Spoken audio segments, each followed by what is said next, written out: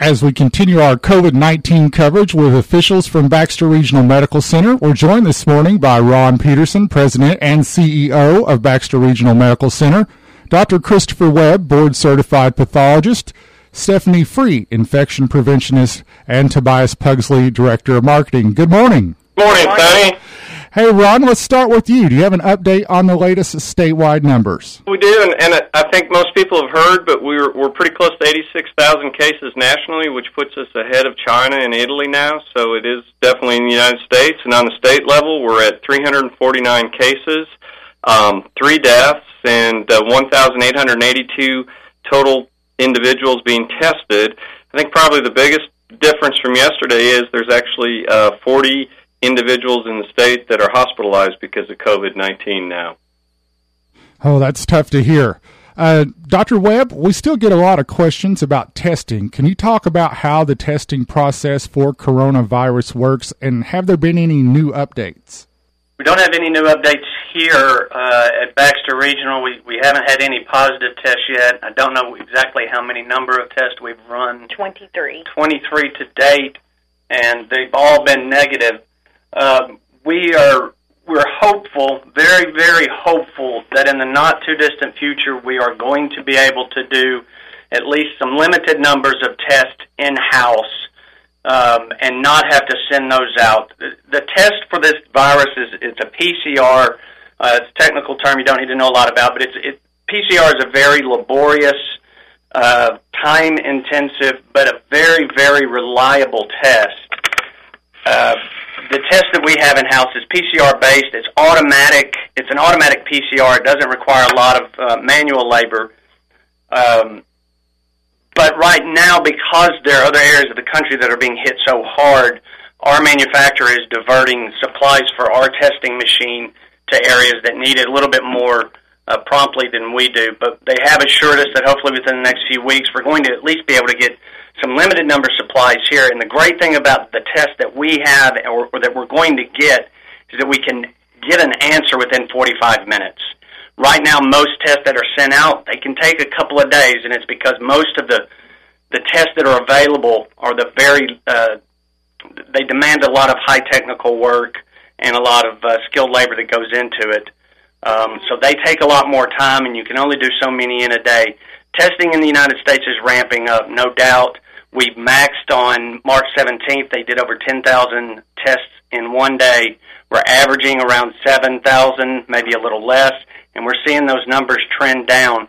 Comparison to how the U.S. is doing as far as testing numbers compared to the rest of the world, because there's a lot of there's a lot of rumors out there right now that saying we're way behind. South Korea has actually done 313,000, give or take a few, total tests. Only Russia and Australia have done more tests.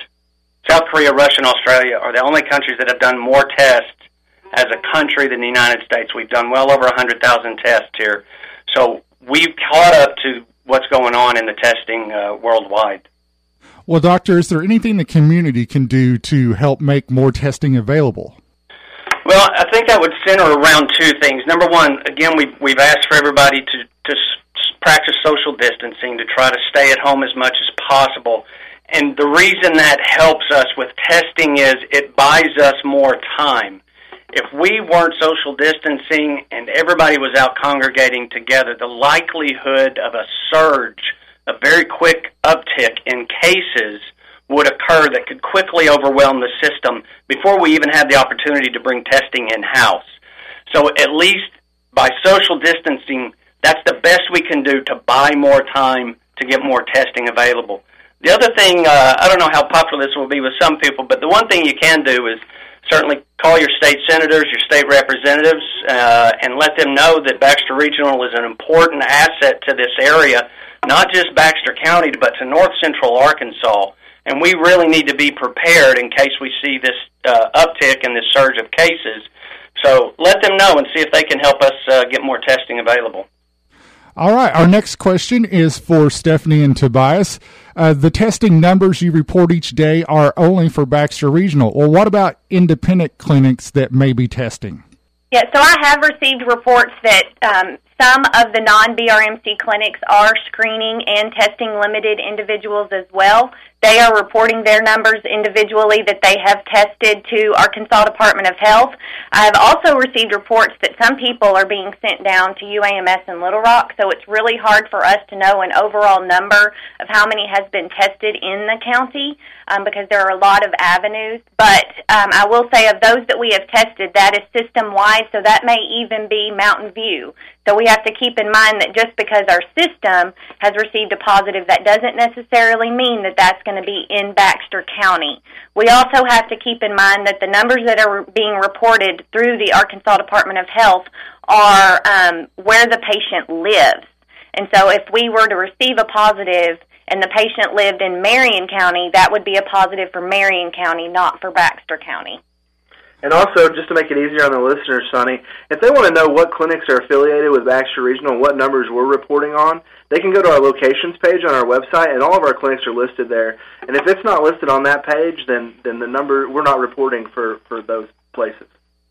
All right, our final question is for Ron and Stephanie. What does the community need to know heading into the weekend as COVID-19 makes its way closer to our county? Just what we've been stressing, that social distancing, but it doesn't hurt to get out. The weather's been nice. Get out in your yard, do some gardening, get outside as much as you can. But as my new motto is, don't roam, stay at home. All right, those are good words to live by right now in this situation. Thank you all for joining us this morning. I appreciate your time. Thank you, Sonny. All right, y'all have a good day. All right.